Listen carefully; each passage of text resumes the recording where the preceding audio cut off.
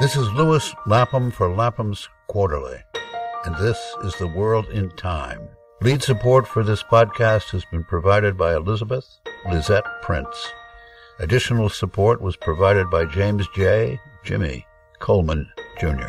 Speaking today with the journalist and critic Elizabeth Winkler about her new and marvelous book, Shakespeare Was, Woman and Other Heresies, How Doubting the Bard Became the Biggest Taboo in Literature. Your book, Elizabeth, unveils the mystery of what these days goes by the name of the authorship question, and I expect its readers to be as grateful as myself for its clarity and insight. Perhaps you can begin by telling us why, where, and what is the mystery, and how it came to pass that you found yourself involved in it. Thank you, Louis. The authorship question is the theory that William Shakespeare might not have written the works published under his name. And it's a horribly contentious, vexed, in some ways almost forbidden subject, insofar as English literature professors, Shakespeare professors, that is, do not want to even entertain this idea. But over the years, an incredible number of writers and thinkers have suspected that the name was indeed a pseudonym for a concealed writer. So I had studied English literature and Shakespeare as a student. I'd heard there was this question, but I didn't pay much attention to it back then. I studied the plays, as you do. But years later, I wondered, I came across, I think it was Henry James's quote. He said, "I am sort of haunted by the conviction that the divine William was the biggest and most successful fraud ever practiced on a patient world." Remarkable coming from Henry James. And then, Walt Whitman also suspected there was another mind behind the plays. Mark Twain, Nabokov said, the author had concealed his monstrous genius beneath a mask. So I wanted to understand what was going on here. Why did all these writers suspect that there was another writer? And why is it so hard to talk about? Okay. And so how did you begin? We begin by reading other authors or asking the question, if not the Shakespeare from Stratford-on-Avon, the one whose bust is still to be seen in Stratford, who are some of the other possible authors? Well, I really began first by reading about what we do know about Shakespeare, because you don't really, as a student of the plays, you don't really spend time on the biography. That's not usually taught in schools. And I was sort of flabbergasted by all the gaps and the problems in the traditional story. Scholars effectively have no idea how this man wrote the plays, and they acknowledge that it's a mystery. There was a conference a few years ago at the Folger Shakespeare Library in Washington, D.C. called Shakespeare and the Problem of Biography. And all these scholars were sort of wringing their hands over how difficult it is to construct Shakespeare's biography. And in the opening remarks, one scholar said the biggest lacuna of all is the mystery of how he ever became a writer in the first place. What is that mystery? I mean, what are some of the gaps and problems? I mean, how little do we know of the life of the man from Stratford-on-Avon? What's remarkable is that there are actually a mass of records about his life, but they don't support a literary life. They show that he was a businessman, a property investor, a shopkeeper in a theater company, an actor. You can find records about his lawsuits, legal dealings, his will. So you have all of this information about his life, but nothing that really points to a life dedicated to writing. And that's odd because for other writers of the period, they left a sort of paper trail, if you will, where you can find letters in which they refer to their writing, or payment records paying them for writing, or at their death, notice that, our poet Edmund Spenser died last Saturday and was buried at Westminster. That kind of thing is missing for Shakespeare. That's one kind of problem. What's fascinating is actually just how many problems there are. He didn't leave those kinds of letters. There was no notice at his death, which is very odd. 7 weeks before Shakespeare died, another playwright named Francis Beaumont died, and he was recognized and buried at Westminster. When Ben Jonson, another famous playwright of the era, died, he had a grand funeral at which, anyone who was anyone in London, everyone who was anyone in London was present. One document where you would sort of expect to find something, Shakespeare's will, it's a very mysterious document because he meticulously bequeaths his assets to various people, the second best bed famously, and a bull and a sword and all these things. He was quite a wealthy man when he died, but he makes absolutely no mention of any plays, poems, or manuscripts of any kind. Only half of the plays had been published. Did he have no concern for their preservation? 154 highly personal sonnets, his two of his major narrative poems, no mention at all. So reading the will, you would have no idea that this was a person whose life was supposedly spent writing. I mean, another kind of problem scholars struggle with is the sheer knowledge contained in the plays. They're incredibly erudite with someone who is clearly deeply read in classics and philosophy, theology, Italian, French, knows European geography, court politics, Greek. He had at most a grammar school education. We don't even know if he had that because the records don't survive. But scholars, they need to assume he had that. They desperately need to assume he had it. But the grammar schools, these were provincial one-room schoolhouses that taught Latin, grammar, and arithmetic. So they have no idea how he acquired all the other knowledge in the plays. And they kind of, in order to write these biographies, they have to essentially make things up. So when you read them, you'll see they're full of he could have, must have, probably, maybe, surely. It's speculation. It's what one scholar has called biographical fiction. Famously, the Shakespeare scholar Samuel Schoenbaum resolved the conundrum by saying Shakespeare was superhuman, which is hilarious as an explanation because it's really not an explanation. It's saying, magic, basically. And that's what they have to fall back on, magic. And what about, there were no books in his library in Stratford? No mention of really intellectual interests of any kind. Other intellectuals of the period left books, bequeathed books to family members. Books were valuable, or they left musical instruments. The author of the Shakespeare plays loves music, clearly. Maps are also sometimes bequeathed in wills, but not in his. No mention of books. It's a weird thing, and scholars try to explain these things away by saying, oh, well, maybe there was an inventory in which he listed everything, and the inventory has disappeared. So they come up with these kinds of sort of wishful solutions. Well, what's just striking about it is they have to twist themselves into all sorts of contortions, essentially, to defend and maintain their belief in this author. And I found that just so remarkable among scholars in a modern university system who are supposed to teach critical thinking. Skepticism is usually a virtue in the scholarly world, but when it comes to this very specific area of study, Shakespeare, skepticism is a kind of sin. You cannot be skeptical about Shakespeare. It's treated as heresy. Right, and it's treated as religion, right? Exactly. There is a deeply, deeply religious element to the whole Shakespeare mythology, and that's what I really wanted to dig into in this book. Fundamentally, this book is about belief and how a belief like this has been sustained sort of long past, I think, its sell-by date. The belief should have, kind of crumbled, I think, quite a while ago, but it hasn't, and that's a remarkable phenomenon. The Shakespeare scholar J. Dover Wilson wrote that to believe that a boy with nothing more than a grammar school education wrote a play like Love's Labour's Lost, he said it requires you to believe in miracles or to disbelieve in the man from Stratford. And that was a Shakespeare scholar. But they have managed to maintain the belief in miracles into the 21st century. And it's really an incredible phenomenon. And you've confronted it in person. In other words, you've talked to some of these scholars and accuse you of heresy, right? I mean, they refuse to entertain the possibility of an alternate author. They are not happy with me. Right.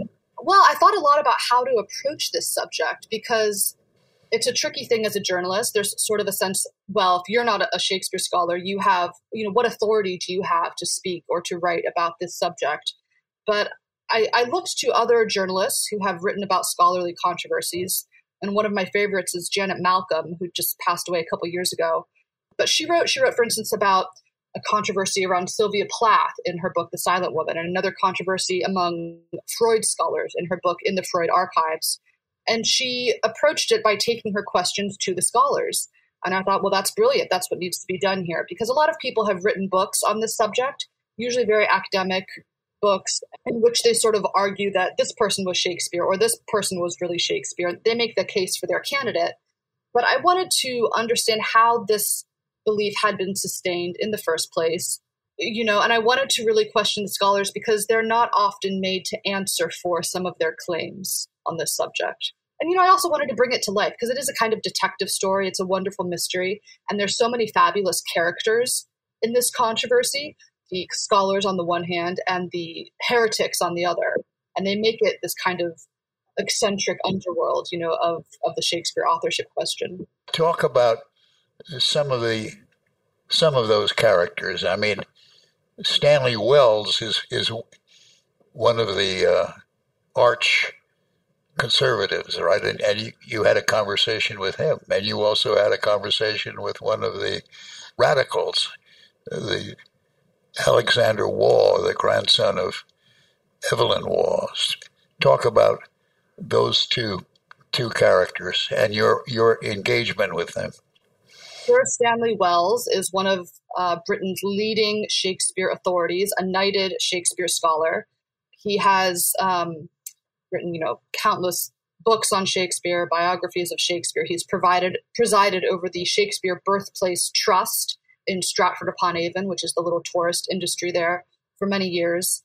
And in 2011, he declared it is immoral to question history and to take credit away from William Shakespeare of Stratford-upon-Avon. I found that a very remarkable statement, immoral to question history when inquiry is the very basis of the historical discipline. So, but that statement sort of it tells you everything, that this is actually a moral subject in many ways for people. And so I went to Stratford. He had agreed to speak with me. I wasn't quite sure if he knew who I was or not. I didn't know if he'd Googled me, but he said, yes, let's talk. And then the night before our interview, he tried to bail on me, tried to cancel because he said, I have just discovered you're an anti-Shakespearean. I should prefer not to meet with you. I was sort of expecting that might happen, but in the end, I persuaded him to talk. And it was this sort of tense exchange, which is unfortunate. I don't think these, why do these conversations about the authorship of 400-year-old plays have to be so antagonistic? I wanted it just to be an interesting conversation, but we spoke for about 2 hours, and I wanted to ask him about various pieces of evidence, that are debated around the authorship. One of them, for example, is Ben Jonson's opening tribute to Shakespeare in the First Folio. The First Folio is the collection of Shakespeare's plays, the full edition, which came out in 1623, 400 years ago. And it's prefaced with various tributes to the author. So scholars often point to this to say, look here, it's evidence that they're praising this man Shakespeare. It's evidence that he wrote the plays. It's sort of their most important document in the authorship debate. However, in the opening lines of the tribute, Ben Jonson begins by warning about praise of Shakespeare's name. And he's really worried. He says, those of silliest ignorance, blind affection, and crafty malice might misconstrue praise of this author's name. Now, skeptics say, look, he's kind of hinting here that this is not the person's name, because after 16 lines of this preamble, then he goes on the 17th line, my Shakespeare rise, now I will begin. So I said to Professor Wells, I said, what is going on with these 16 lines here warning about praise of the author's name? What do you think that's all about? And he said, I don't have any theory about that. I don't know. This was remarkable to me. This is one of the most important texts in the whole discussion. And Sir Stanley Wells, Britain's knighted Shakespeare authority, who has been engaged in this Shakespeare study, his entire career, had no theory, didn't have anything to say about that. And it went like this on and on through a number of pieces of evidence I brought to him. There was another text, which is the first time any writer of the period referred to this person Shakespeare in 1594.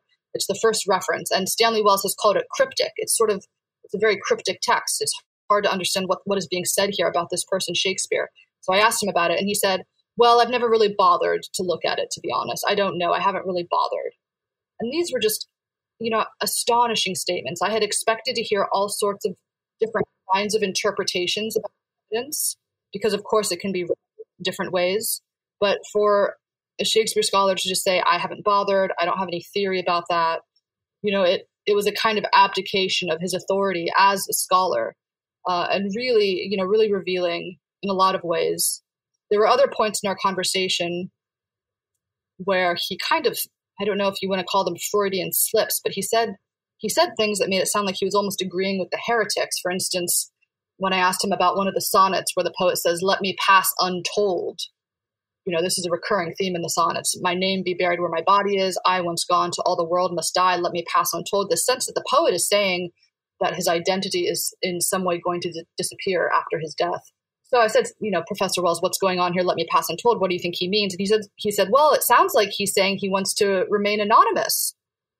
And I thought, well, yes, it does sound like that. So it was, I hope readers, find the discussion interesting. I tried in the end, I've been criticized a bit for, Stanley Wells is old now. He's in his 90s, and he is an elderly scholar, but he's still active. He's now writing a book called What Shakespeare Was Really Like. And he's been very engaged in the authorship discussion. He edited a book called Shakespeare Beyond Doubt, trying to defend his position.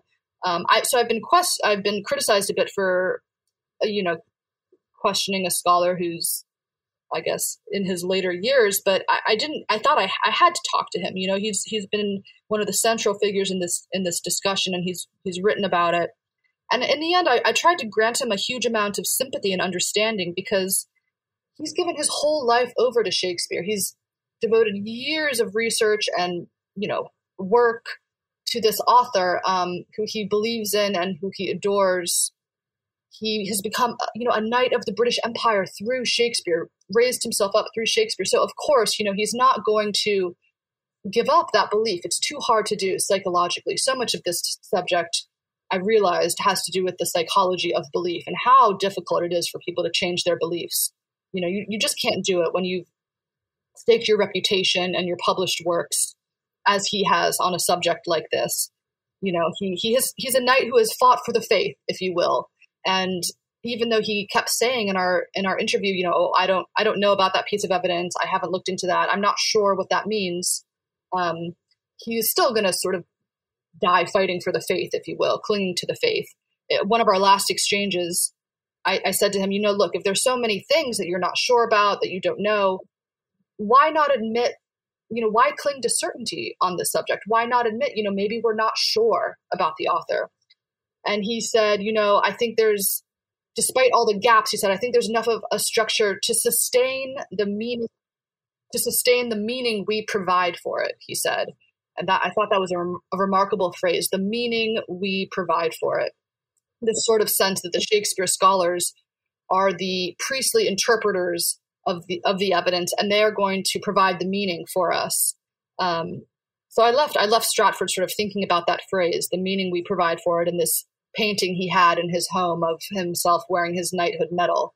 Some people think Shakespeare scholars know that it's not, that he wasn't really the author. They have this cynical idea that the tradition is being maintained dishonestly. But I think with a lot of scholars, they really do believe in it, and they're clinging to that belief because it's so important to them. The religion of Shakespeare appears in the 19th century, and you suggest that it's the failure of organized other religion, of the Protestant religion and so on, under siege by Darwin and others, that the British come to substitute the glory of Shakespeare as the glory of England, and it becomes a religious belief in the 19th century. Is that right? It really does. It actually begins in the 18th century. Pilgrims start flocking to Stratford-upon-Avon to pay homage to the poet. They throw themselves down at the birthplace, which is the purported site of his nativity. They sing odes to Shakespeare. They cut pieces of the local mulberry tree, like relics of the true cross. There's this deep veneration that happens, and Stratford-upon-Avon becomes a kind of English Bethlehem. And you can ask why that happened. I think it has to do with the tremendous religious turmoil in Britain between Catholics and Protestants, and the back and forth there during the Reformation, and then, Civil War in England. So you get to the 18th century, and Shakespeare starts to become this kind of unifying God figure, Christ figure, that the whole nation can get behind. There's even a painting made in the late 18th century, it now hangs here in the Folger Shakespeare Library in DC, of Shakespeare, baby Shakespeare, in a kind of nativity scene. It's an amazing painting. It's called The Infant Shakespeare. And it really sums up the whole thing. He becomes a Christ figure. In the 19th century, this accelerates into what the playwright George Bernard Shaw called bardolatry, this deep idolatry around Shakespeare. And this is also the era of expansive imperialism. And Shakespeare is held up as proof of Britain's cultural superiority, of its right to rule. We have the greatest poet the world has ever seen. You should be sort of so lucky to be governed by us. So the mythologies of the nation and its poet, the empire and its hero god, really become intertwined over the course of the 19th into the 20th century. There's a wonderful speech by Thomas Carlyle in the 1840s, the critic Thomas Carlyle. He says, what is going to unite all of the English-speaking peoples of the world? What's going to unite the British Empire? And he says, it's going to be the universal church of Shakespeare, of the future and all times. And he says, Shakespeare is most significant as a rallying sign, indestructible, and that is his most important function as a rallying sign for all the English-speaking peoples of the world. It's an incredible, incredible speech, and it really encapsulates the whole phenomenon of what happened there. And, this is the period in which English departments began to develop. There were no English departments until about the mid to late 19th century. And they're founded on and formed around Shakespeare. And they're sort of like these little churches of Shakespeare that begin to develop within the university systems. And those beliefs about Shakespeare that were enshrined during this period of extreme veneration have been passed down from one generation of scholars to the next. But at the same time, it's true that Shakespeare's thought and praising is embedded in our language. I mean, a number of phrases that Shakespeare that appear, throughout American letters is extraordinary. Oh, absolutely. I don't mean in any way to denigrate the works. No. Sometimes people think that they call skeptics anti-Shakespearean, which is a clever rhetorical device because it makes anyone who questions the authorship somehow against Shakespeare. But actually, most skeptics I've encountered, they love Shakespeare. They love him so much they want to know who the person was behind these plays. They want to sort of touch the face of God, if you will. And they're not satisfied with simply saying, oh, it was a miracle. They really want to know the author. Who were some of the other candidates? Francis Bacon was first proposed in the 19th century. And the interest in him was because he sort of fit the profile of what people thought the author of the plays must have been like. Highly educated, highly traveled, connected to Elizabethan court politics, to European politics on the continent, a philosopher, a brilliant mind, and also a statesman, a lawyer. And in the 19th century, there was a huge amount of research coming out on the legal knowledge in Shakespeare's plays. Judges and lawyers who have read them, they say, look, this author almost speaks in legal phrases. He turns to the law to construct metaphor and figurative language, but Shakespeare of Stratford had no legal training. So Bacon seemed to sort of fit the profile for a while, but his works are very different stylistically. His philosophical works are so different stylistically from Shakespeare's that didn't really solve the issue for many people. And other candidates continued to be put forward. One of them was the Earl of Derby, I should say, who was, there was a record made saying that the Earl of Derby was penning comedies for the common players, but no record of his plays has ever been found. So was he writing them under a pseudonym, under another name? Derby is very popular among some French scholars. Abel Lefranc, a great French scholar, thought Darby wrote the plays because he had traveled in France, and in some of the plays like Love's Labour's Lost, the author is clearly deeply knowledgeable about French politics, French culture, and what was happening on the continent in sort of the 1580s when Shakespeare of Stratford was, a teenager in Stratford-upon-Avon. The most popular candidate today is Edward de Vere, the Earl of Oxford, who was proposed in 1920. And the case for him is sort of massive. There are all sorts of books written about it. I tried to give it, in sort of a condensed form to readers. I've reported on all these theories without kind of siding with any particular candidate because I wanted readers to grapple themselves with the problems and the gaps and the inconsistencies without being told what to think, and let them sort of sort through the different theories and see what conclusions they come to. But Oxford traveled in Italy, and Italy is a huge influence in the plays. Italian scholars have said the author's knowledge of Italian geography, Italian language, colloquial language, Italian customs is just extraordinary, and this author must have traveled for some period in Italy. So Oxford aligns very nicely with that. There are other things in the plays, sort of biographical parallels that Oxfordians point to. Well, tell me some of those. I mean, in my own reading, to me, the Oxford is the Earl of Oxford, 17th Earl, otherwise known as Edward de Vere, to me, is the most plausible of the alternatives. Talk about some of the parallels between the life of the Earl of Oxford and the Shakespearean plays. Sure. I mean, for example, in the play All's Well That Ends Well, it's about a young nobleman whose father dies, and he goes to court after his father's death. He's sort of a ward of the court, and then he eventually absconds to Italy, and he marries a young woman who's sort of a commoner much beneath him. One of the first people to propose Oxford said, look, this is exactly Oxford's life. Oxford's father died when he was young. He was sent to court. He ended up marrying a woman who was a bit sort of beneath him in class, commoner, and then he absconded to Italy because he didn't much like the marriage.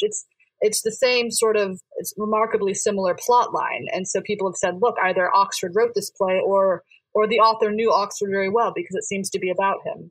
Another instance is the character of Polonius in Hamlet. Scholars, long before Oxford was proposed as a candidate, scholars have pointed out that Polonius, who is the king's chief advisor in Hamlet, seems to be a parody of Lord Burleigh, who was Queen Elizabeth's chief advisor. There are all sorts of details in the plays that identify Polonius as Burleigh. Now, Polonius was also Oxford's sort of, well, it was his father-in-law, but also the man who raised him, because when Oxford's father died, he was sent to live with Burleigh, and he grew up in his household, and so knew him very intimately his whole life, ended up marrying his daughter. So, these are the kinds of little details that people point to, and the other thing, of course, is that Hamlet is, about court politics. It's at court, told from the perspective of a nobleman, and Oxford sort of fits the aristocratic profile that people point to in these plays. The scholar Northup Frye said, Shakespeare seems to have had the born instincts of a courtier because he's interested in the workings of the upper classes and sort of, the politics at court. So that's why aristocrats like Oxford have become popular. At least 20 of the plays take place at court. That's right. Yeah, that's right. And we have no reason to believe that the man from Stratford ever was within the precincts of a court in England or anywhere else. This was Oxford's habitat and domain. Exactly. He would have known that world very intimately. I mean, the plays were performed at court. So actors in that sense, they were present at court, but they're hired performers. They come in to do a performance. It doesn't mean they have intimate knowledge of sort of, the people and the politics and the behind the scenes kind of machinations of the court.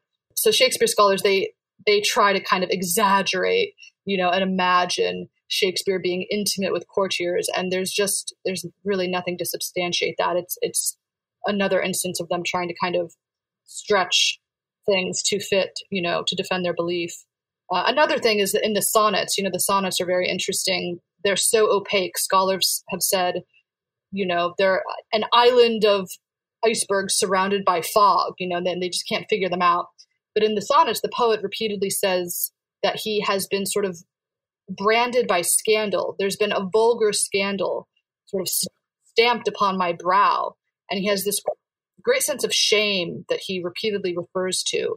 And Oxford was sort of a scandalous figure at court. He got caught up in all sorts of, scandalous episodes. And so that is another instance in which there's no explanation for why any scandal around Shakespeare of Stratford, but Oxford seems to sort of fit the poet of the sonnets, more closely, according to Oxfordians, at least.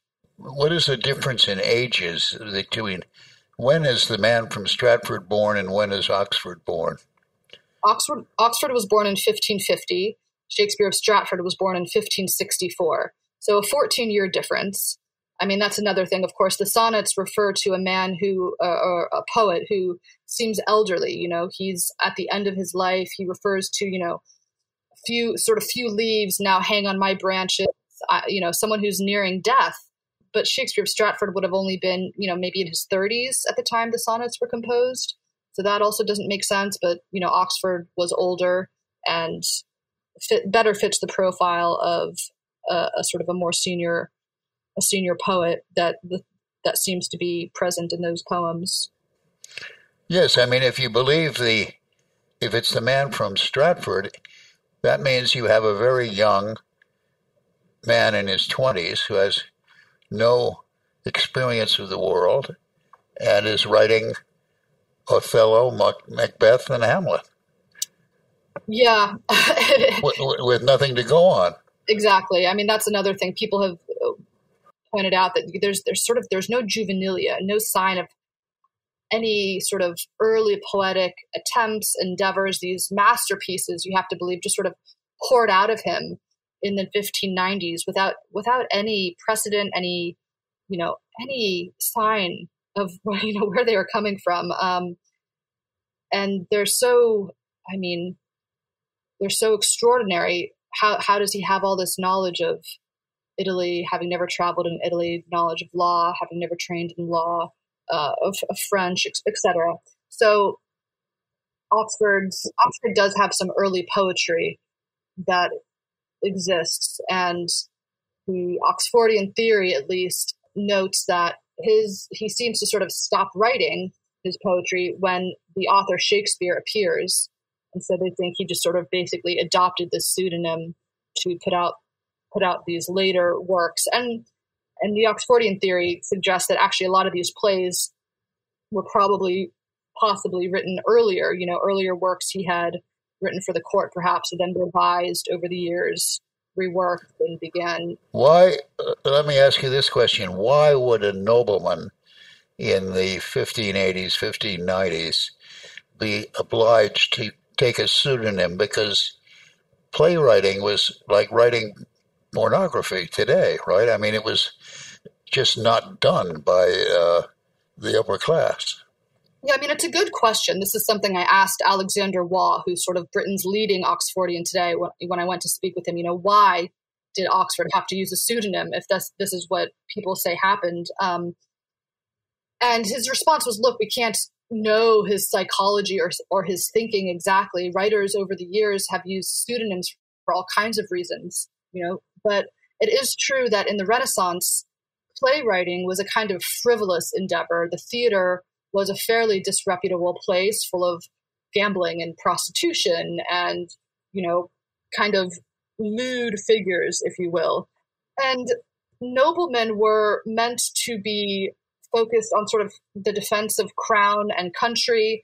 It was okay for them to write poetry and plays maybe in their leisure time as kind of trifles, but to publish them, to engage in sort of the commercial vulgarity of selling your work in the marketplace was considered far beneath their station. And there are even references in the period. One courtier writes, it's fine for a nobleman to write verses to please himself, but to make them public is foolish. So there was a kind of stigma of print, which is to say of the published sort of text. And that is the general explanation put forward for why a nobleman would choose to use a pseudonym.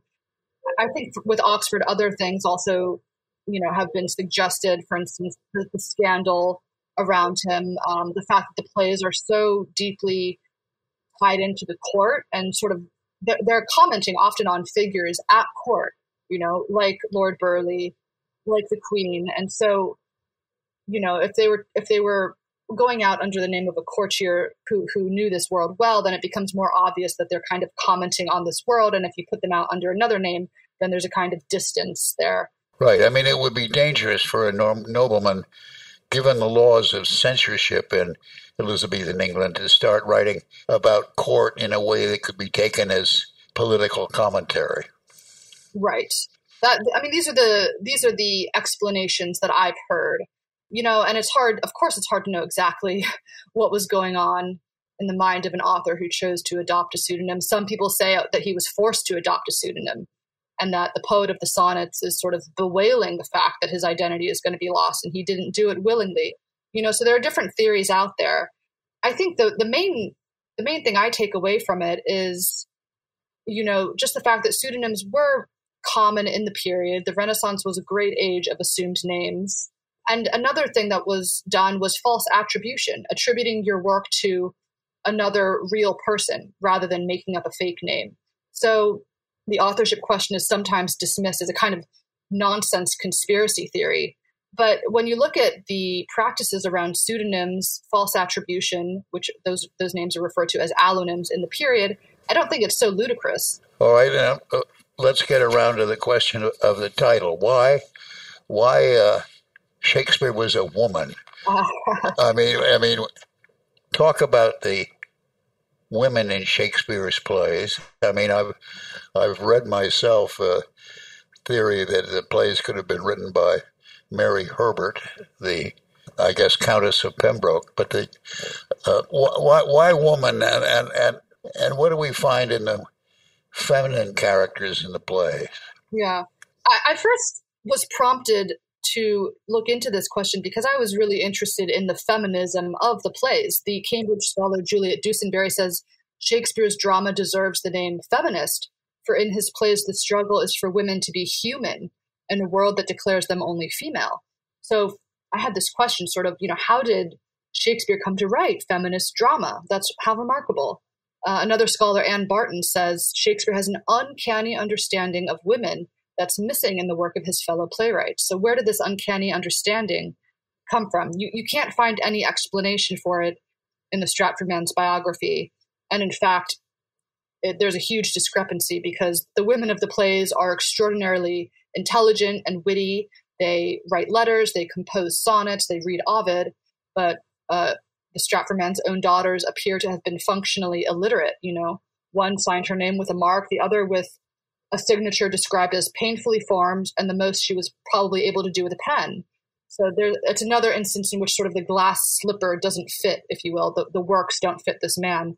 But I was interested in the women who have been proposed as possible authors or co-authors over the years, because there is this recurring feeling of something weirdly female or feminist about the author. Orson Welles said Shakespeare was clearly tremendously feminine.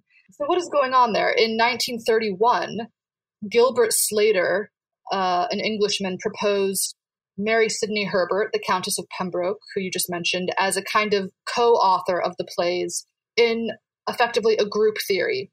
He thought Oxford was the main writer, but he thought Oxford sort of had a group of writers working under him collaboratively. The Elizabethan theater was highly collaborative, and Slater suggested Mary Sidney to account for what he called the feminine intuition in the plays.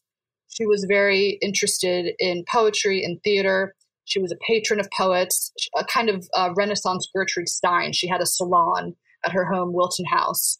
And Slater thought, that she might have helped in the shaping of the female characters, who are so often disguising themselves in male clothing, aren't they? So perhaps disguising herself beneath the male name. And then he also suggested that she might have worked as sort of Oxford's executor, finishing and revising the plays after his death. That was the way her input was originally conceived. And so Mary Sidney has stuck around there as a possible contributor to these plays. Amelia Bassano was proposed in the 21st century, much more recently. I had originally written about her for The Atlantic. And she's interesting because she was born in London, but to Italian immigrants, actually musicians who had come from Venice to play for the court. So it sort of helps, maybe, you can use her as an explanation for the deep Italian knowledge and interest in the plays. One interesting little tidbit is that in 2008, a Shakespeare scholar discovered that there's a detailed description in Othello to a fresco in the town of Bassano del Grappa, Italy, where the Bassano family, Amelia Bassano, is originally from. And this particular Shakespeare scholar said, look, Shakespeare's clearly seen this fresco. He must have been to this remote Italian town. Shakespeare must have visited Italy. But of course, other scholars continue to reject that notion because it's too much of a problem for them. But there are, so there are little things like that that sort of raise the question of whether Amelia Bassano might have had some kind of influence. Let me ask you this then: are you going to continue with your investigations? Where have you come out? I mean, how do people respond to the book? I mean, is this still a live topic in certain quarters of opinion? I wrote the book in part just to understand this whole phenomenon myself, because I thought it was so interesting. And I haven't done investigations insofar as I've tried to, solve the question myself. That was not my aim in the book. I really wanted to report on the controversy. Well, you've done that. That's why the book is really good. Well, thank you. But, it's been so hard watching it come out because on the one hand, it's being given to Shakespeare scholars often to review, which is sort of funny. So of course they're just trying to shut it down and they're just defending their own position. It's about the scholars. It's about the phenomenon of belief. So when you give it to the believers to review, what do you think is going to happen? They're just sort of castigating me all over again as a lunatic or whatever. Then there have been some reviews by people outside of the, Shakespeare scholarship community, professors of theater or, university librarians, for instance, other people who are much more open to the question. And of course, they received the book very positively in a very different, much more open-minded response. So it's hard to see your work get misrepresented and twisted and smeared by people who, they're really just defending their own reputations. I have some other things that I'd like to write about this subject because it is interesting, maybe a few other articles. But, eventually I'll move on. I want to write other books about other subjects. I have to pull myself out of the Renaissance. And I'm not going, some people spend decades. They get really sucked into this subject because it is a wonderful sort of detective story mystery. Last question, Elizabeth. What strikes me about the book is the overtones with what's going on today in our political discourse. In other words, you read commentary on the left and the right.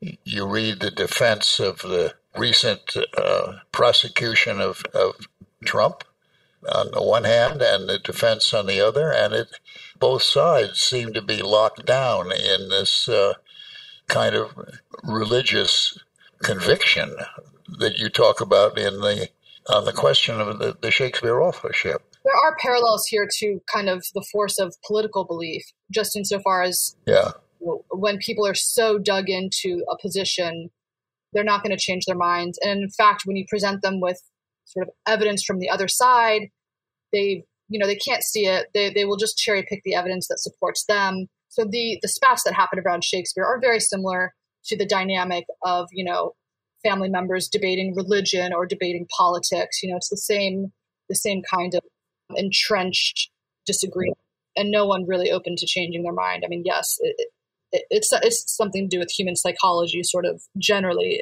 in any number of subjects.